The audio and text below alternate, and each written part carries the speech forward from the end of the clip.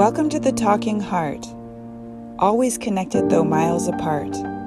Like the lotus flower grows from the mud, transforming pain into power, we rise above.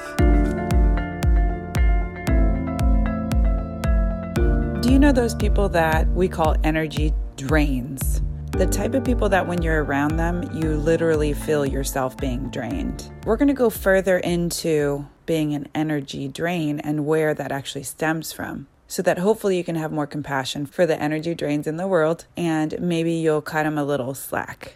When somebody is an energy drain, I like to say that it's because they're in pain. A lot of people are suffering for different reasons. Maybe they're not feeling worthy and they need validation. Or maybe they are not feeling like they have their needs met, so they're crying out to have their needs met all around them. Or perhaps they are feeling a lot of grief and they're feeling really negative. They've got a lot of negative thoughts happening in their mind. They just really want love and understanding.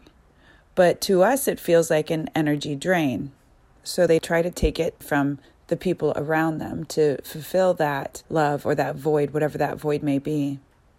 But it doesn't bring them any satisfaction whatsoever. So then they just keep trying to fill that void. And a lot of the times what happens with these people when they're drains is they are feeling victimized, and maybe for some real reasons. We don't know what's going on in their life, but they're feeling like the victim and they are not wanting to take self-responsibility and look at what's happening within themselves and maybe even their part in the entire situation. Because of that, they get stuck within themselves. They tend to get super selfish, and we like to call them narcissistic, and they literally cannot see past themselves. They don't realize or comprehend that they are able to actually get energy from within themselves versus trying to tap it from the people around them. And all that they need is actually within them. Nobody can meet our needs for us. It doesn't even matter how many times we try to go out there to be fulfilled in relationships or friendships to help plug a void that we're feeling within ourselves.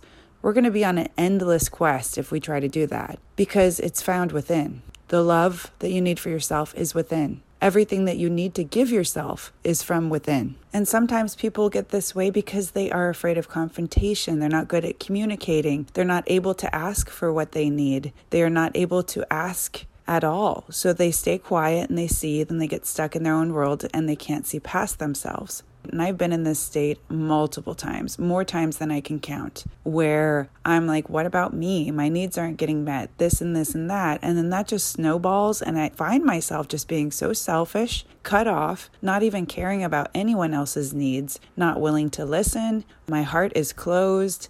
I'm just thinking about how hard it is for me, or how come I'm always doing more and it's me, me, me, me, me. Now that's still your inner child who's throwing a temper tantrum at that time. The inner child needs to be heard, and you can listen to that. And if you're not getting your needs met and you're sad, or if you're grieving, it's understandable. It's understandable. Meet your own needs to show yourself that you care about yourself, that you won't abandon yourself, that you won't reject yourself, and to build a relationship with yourself so that you can meet your own needs instead of going out there and being an energy drain and a burden on others, especially if you're in a victim mode and you're not willing to take responsibility or to do anything about it. It makes it very draining for the people around you. So here's some of the things that I've done, especially in the moment when you're feeling that way, like, my needs aren't being met. In that moment, do something for yourself. There's all sorts of things that you can do to show yourself that you're meeting your own needs. You can do all kinds of self-care. You can make promises to yourself and follow through. You can definitely take alone time. I think taking alone time is one of the best remedies for having your needs met. When you take that alone time, you can check in with yourself, you can ask yourself how you're doing, and you can write, and you can actually really listen to yourself and listen to what you need so that hopefully you can effectively communicate your needs to those around you. Because as we all know, people around you aren't mind readers, even though we keep trying to get them to read our mind. It's not going to happen. It has to come through you communicating and finding your own voice and knowing what it is that you need and communicating that effectively. Other things that you could do is you can Make a meal for yourself and take your time eating that meal. Make yourself some tea. Take a hot shower. Use a heating pad. These are some of the things that I do. Light some candles. Organize your room so it feels clean and comfortable. Get it smelling good. Get dressed up that day. Give yourself a facial. Do a meditation. There's so many things that you can do to fill yourself up. And if we make sure that we take regular time, alone time, to check in with ourselves, to listen, and to recenter, we can go out into the world and our relationships are going to be a lot better because you're not going to be a burden on the world. You're not going to be that needy person. But we have compassion for those that are needy because we understand why they're needy. But instead of taking action from that needy place, that's the time that you look within and hopefully practice some of the things that I've shared that definitely work for me. And then that way, when you're coming from that place, any kind of relationship is just extra. It's more. It's a benefit to you. It's something that's added to your life. And you can start to kind of wing yourself off of the inner child being codependent.